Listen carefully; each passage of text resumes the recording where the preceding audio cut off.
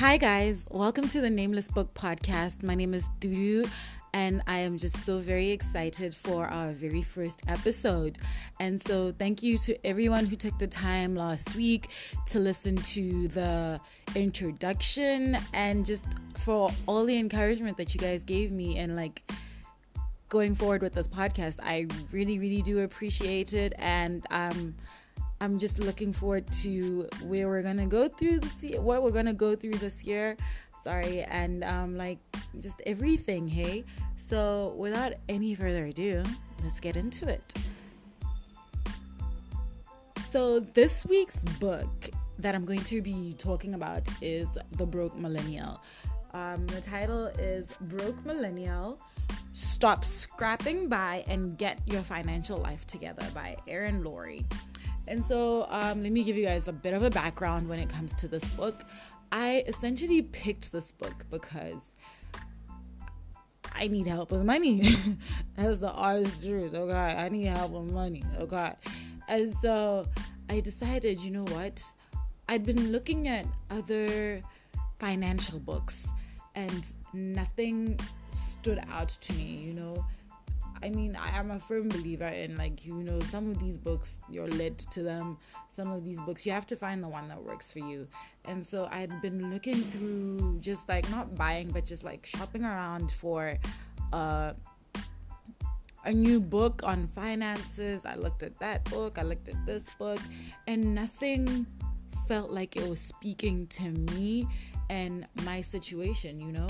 And so most of them were either you should feel bad that you're not doing 1, 2, 3, 4, 5, or it was too practical. Hey, me and numbers are not friends. Hey, we are not friends.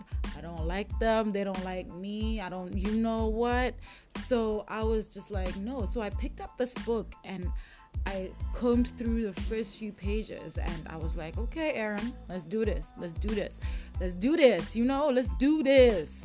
And it literally grabbed me from the beginning. So I was like, okay, fine. Let me give it a try. And I got it.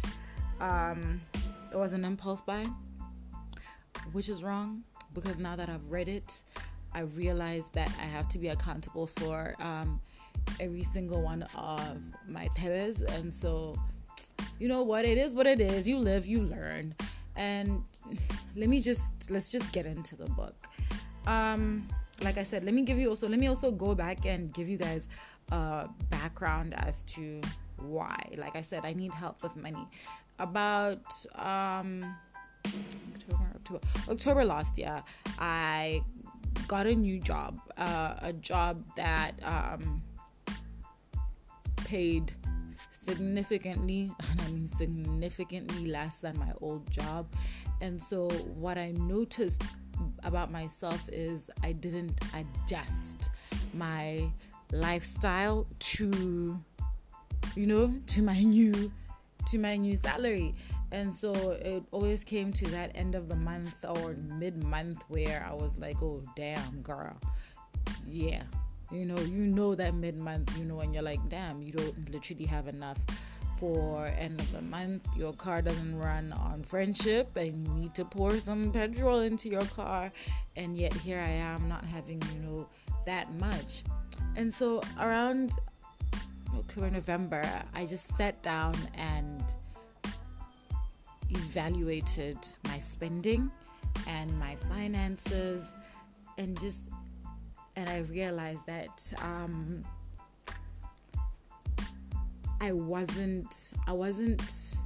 hadn't adjusted, like I said, I hadn't adjusted my lifestyle to my new salary, and which means I was living beyond my means. 1, 2, also I wasn't being financially smart, for myself and my finances. And I backtracked and I looked at how much money I had made since I started working. Was it since I started working or something? And I got to a value that was close to 70K. And I was like, damn, damn. Okay, I said, damn, what do I have to account for this much that I could say this is actually what I spend my money on? And I was like, damn, nothing, which means I was living paycheck to paycheck and not being accountable for my money and just being really, really, really irresponsible. So when I got this book, I told myself, you know what? You need to actually, if you're going to buy this book and say you're taking control of your finances, you have to actually do the work, and this book has been the guidance for that. And so when I first picked up this book, one of the very first chapters is, Erin just basically says you need to get comfortable with money. You have to understand the kind of relationship and the attitude that you have towards money. And I was like, oh damn. And so you realize that you need money to do things, but how are you, what is your relationship with, you have it and you let it go? Are you saving? Are you investing in yourself? These questions that, are you afraid of money? Are you afraid to handle money? And are you afraid of just getting your finances in order for not like for yourself, And so I was like, oh, okay. And she goes on to say, you have a choice. You can either let money control and define your life, or you control it, And I think for chapter 1, that's a wake-up call, It forced me to just sit down and be like, I've been chasing after money, I've been letting it control me, control what I can and cannot do, and just, it's been controlling me because I'm also trying not to understand it. I'm trying, listen, money was controlling me and now I'm trying to take control of it. That's what matters. That's all that matters. So she goes on to say, understand why money freaks you out if it does. You have to understand and address the psychological roadblocks. I bet you thought I wasn't gonna go there, or you were never ready. I was never ready, because she was like, you need to address the psychological roadblocks that you have towards money. The minute you fail to do that, it prohibits you from effectively making a change in your financial behavior. You know what? I felt like I was slapped with a wet towel, because that woke me up. I was just like, whoa. What is it that is, what is it that, you know what? Yeah, I just felt like I'd been slapped with a wet towel, and I was just like, wow. And so it forced me to just sit down, look back at my finances, what I can afford, what I can't afford, and just be like, girl, you need to stop that. You need to stop that and just have, create a very healthy relationship for myself as well with money, and how I handle it. And so, that was the first 2 chapters of the book, basically addressing your relationship with money, and how to just basically, the first 3 chapters is basically how to figuring out what your relationship with money is. Like, how do you treat money? Are you a saver? And in chapter 2, she calls it, is money a Tinder date or marriage material for you? I thought that was very, very relevant. Listen, if you've ever been on Tinder, you know exactly what she means, okay? So I was just like, yeah, man, you need to find out if you're a saver. Are you spend now? I'll make up for it when I'm making much more money? Or are you frugal and you count every single penny, okay? And are you counting every single penny that comes into your account and where you spend it? And you have to figure out what type of person that you are when it comes to money.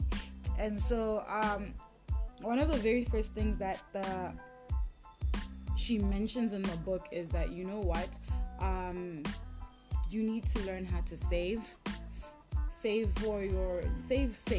guys. Like, we need to learn how to save, like have a savings, have an emergency fund savings. And I found out that you have to have like an emergency fund. I was just like out here living, you have to have an emergency fund ratio, which is basically you need to have enough money in your savings to be able to afford up to 3 to 6 months of your living expenses, which basically means you need to be able to cover your basic needs. If, God forbid, you get retrenched, you lose a job, or, something happens and you no longer have that steady income, you have to be able to have enough money to last you about 3 to 6 months to be able to cover your rent if you're renting, car payments on your insurance, your car payments, your insurance, your medical aid, your electricity, water, internet, your Netflix, your Apple Music, just your basic needs that you would be able to live comfortably for 3 to 6 months. And for creatives, guys, she mentions that it has to be a bit, and it needs to be a bit higher. It has to be maybe 3 to 9 months, just in case you're not having that steady pay. If people aren't, you have to chase payments, people aren't paying you, and you're 3 months down the line, you still haven't been paid for a job you did 6 months ago. And so you have to have that. It's like a cushion. You have to have a cushion to be able to still live and cover your basic needs if something happens to your source of income. And you learn things about, I was learning finances and things that I never thought I would have to be concerned about. But that also speaks to what you choose to educate yourself by, and what you choose to educate yourself about when it comes to your own personal growth. I'm not trying to take a jab at anyone who hasn't taken a chance to learn their finances. I honestly think that this is something that we need to learn at a secondary school level, hey? Like in Form 5 or like Form 4, instead of learning like that mitochondria is the powerhouse of the cell, if that's even correct. I don't know. I just know mitochondria. I'm just saying that, these are things that we need to learn. And maybe even at first year when you get to university, these are little things that we need to get like refresher courses on, because honestly, this adulting shit is very, very hard, and like you are literally thrown into the deep end of the pool, and they look at you and they say swim. And if you can't swim, you drown. Okay? And ain't nobody trying to save you. No one is trying to save you. You need to save yourself. And so, guys, we need to just let me stop assuming that people aren't taking control of their finances, because clearly maybe it's just me, okay? And so, you learn about debt to income ratio, which is your monthly debit payments divided by your gross income, your net worth, which is total assets minus total liabilities. And I think the very important chapter in this book was chapter 4, which is dealing with the dreaded B word. And the dreaded B word is the budget, guys. And she gives like 4 types of budgets that you can go through, which is a cash diet budget, tracking every penny, in this case, the envelope system, and percentage budgeting. You have to find one that works for you. And in doing my budget, I was forced to basically have a real look at my finances. I had to pull both statements from my 2 bank cards, and you find things out. Like, I found out that it's more expensive for me to cash than to swipe. It cost me 3 pula 40 to withdraw my own money had to pause so you think. So you said, so it sinks in, okay? It cost me 3 pula 40 to withdraw my own money from one of the banks that I use, that I have a current account with. And it cost me like 1 pula 30 tebe to swipe, you know? These are things that you have to factor in. And, you know, doing a budget and tracking it, you see where the bulk of your money goes, you know, and it just lets you take control and see, this is where my money is going, this is where I am spending, this is where I'm losing money. And so for me, one of the decisions that I had to instantly make was to cut off Netflix, because I have Netflix. Yeah, it's nice to watch Netflix, you know,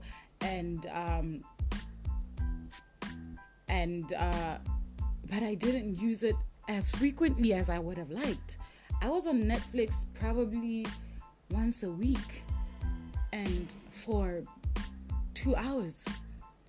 And that's like if I had something to watch or I was just catching up on something. And so by the end of the month, I probably would clock in 6 hours total on Netflix. But that 110 was still leaving my account, regardless of how much time I spent on Netflix, you know? And so I was just like, you know what, Netflix needs to go. I had to cut down on other things, other little things that I realized that I was spending money on monthly that could easily be redirected into my savings for a rainy day. And I think it also comes with a lot of self-discipline. You know, I was eating out. I would literally have a bad day or like a long weekend and be like, you know what? I deserve some cake, and go to Figo, have Nutella cheesecake, you know, instant gratification, go to the gym to work it off, instead of just going straight to the gym and, you know, working off that bad day. Why did I need to get that Nutella cheesecake? And even like spoiling myself with like a cup of coffee in the morning from Mug and Bean that cost 36 baht. Why was I doing that? That 36 baht, that 45 pula from Fego adds up, you know.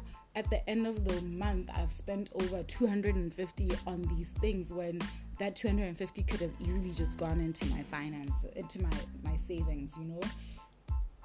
And you know, that's basically what she was saying. You know, you need to know your income, you need to crunch your bills, your lifestyle costs, your medical aid, rent, car insurance, your petrol, your utilities, cell phone, even self-care, even that face mask, even, you know, that bottle of wine. You need to track it into your finances so you see how much you're actually spending, and just tracking your finances properly so that you know, and you evaluate, and allows you to evaluate your spending categories so that you see how much the bulk of your salary or your income is going to, and what you're spending on.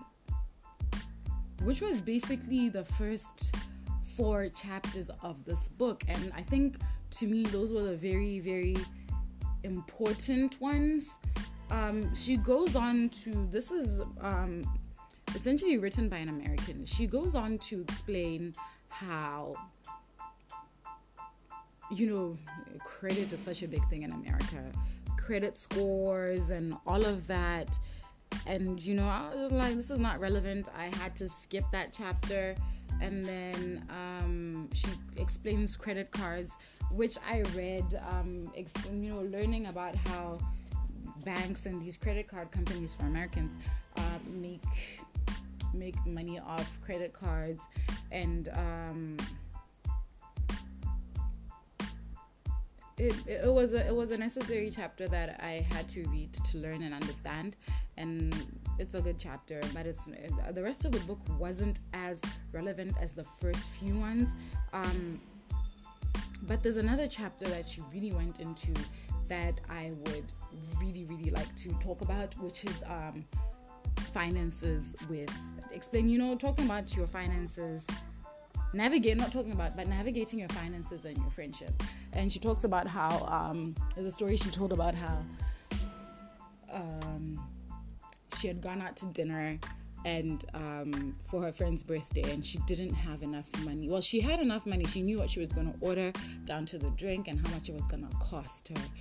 And the unthinkable happened. A few people left money but didn't leave enough money, and so they wanted to split the bill evenly, which isn't fair, because why should you pay for someone else when you didn't have what they had? Splitting the bill evenly sometimes is not fair, especially if your finances are very, very tight, and so that's something that tends to happen, and it's not fair, guys. And it tends to happen. It's not fair on some people. Some people are able to afford it, some people aren't, and so it becomes a little thing where some people aren't able to voice that you know what, this is what I came here ready to pay, without sounding like an ass.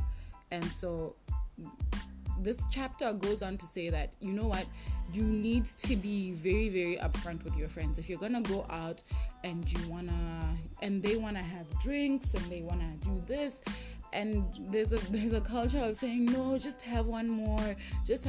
Like, guys, some people actually know their wallets, and it's because they can't afford it. Let's like, if your friend is saying to you, listen, I can't afford this, respect them, And she was saying, if people are your real friends, they will understand. Hey, if you say, I don't have enough money to come out, don't force them or make them feel bad. That is the financial situation, and you have to be understanding that not everyone can afford the same things.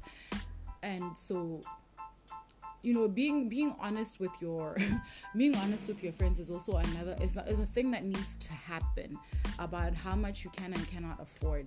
I remember there's this video of AKA going around saying to my friends and family, I don't have any money, I cannot contribute to any event that you're having this year. And it's necessary. That's necessary. That's a necessary conversation. And if you're my friend listening to me, you can call, hey, call. Okay, call at me on that, because tap me in on that, because I cannot afford. I cannot afford.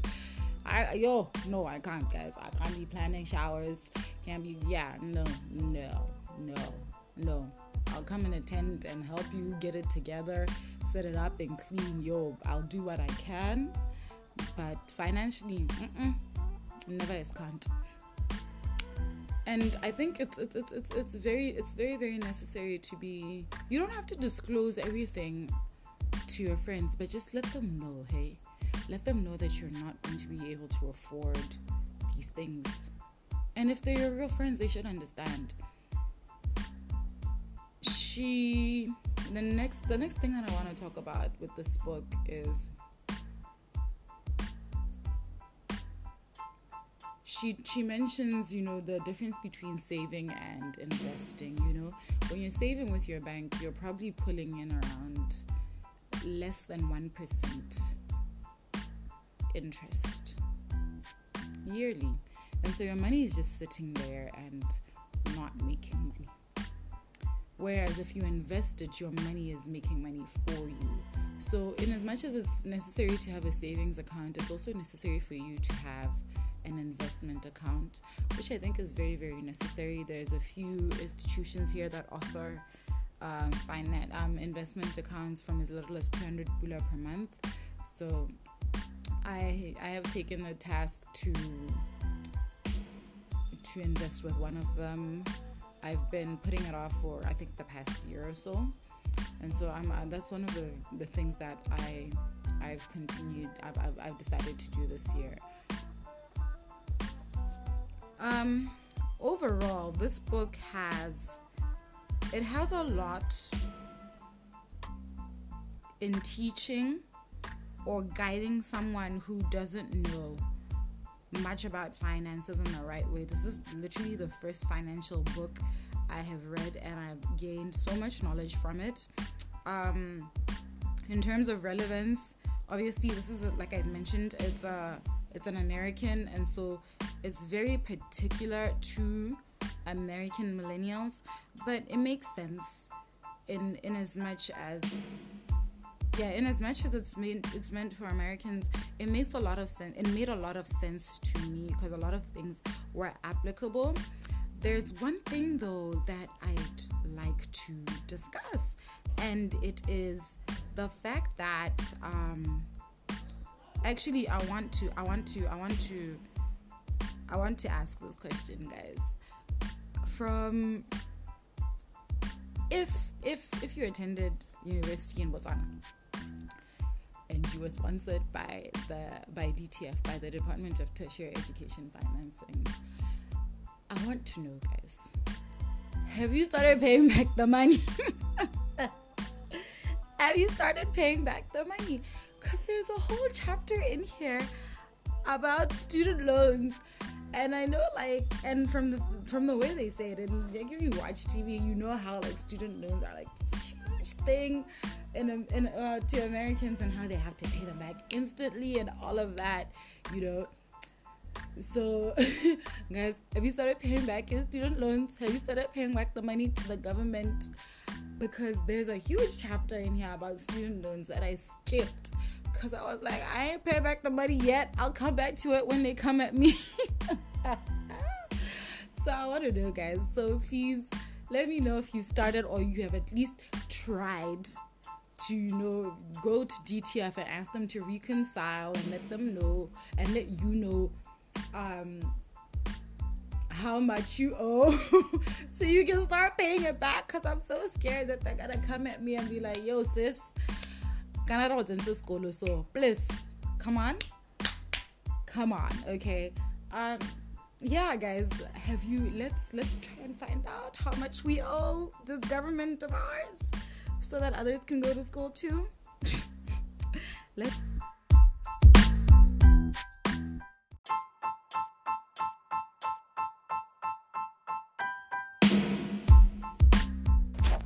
Yeah, guys, so that is the book, and those are my thoughts on it. So what I'd like to do now maybe is rate it. And so I think I would like to give this book 7 out of 10. Hey, it was very, very relevant, in addressing, the relationship that you have with money, psychological roadblocks to it, and just literally getting me to just like start investing and start saving and just figuring out a budget. But in terms of relatability, most of it was credit scores. It was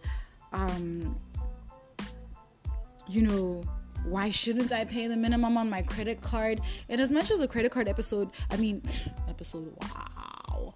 And as much as the credit card chapter wasn't was relevant, but to me I was like, that part, so even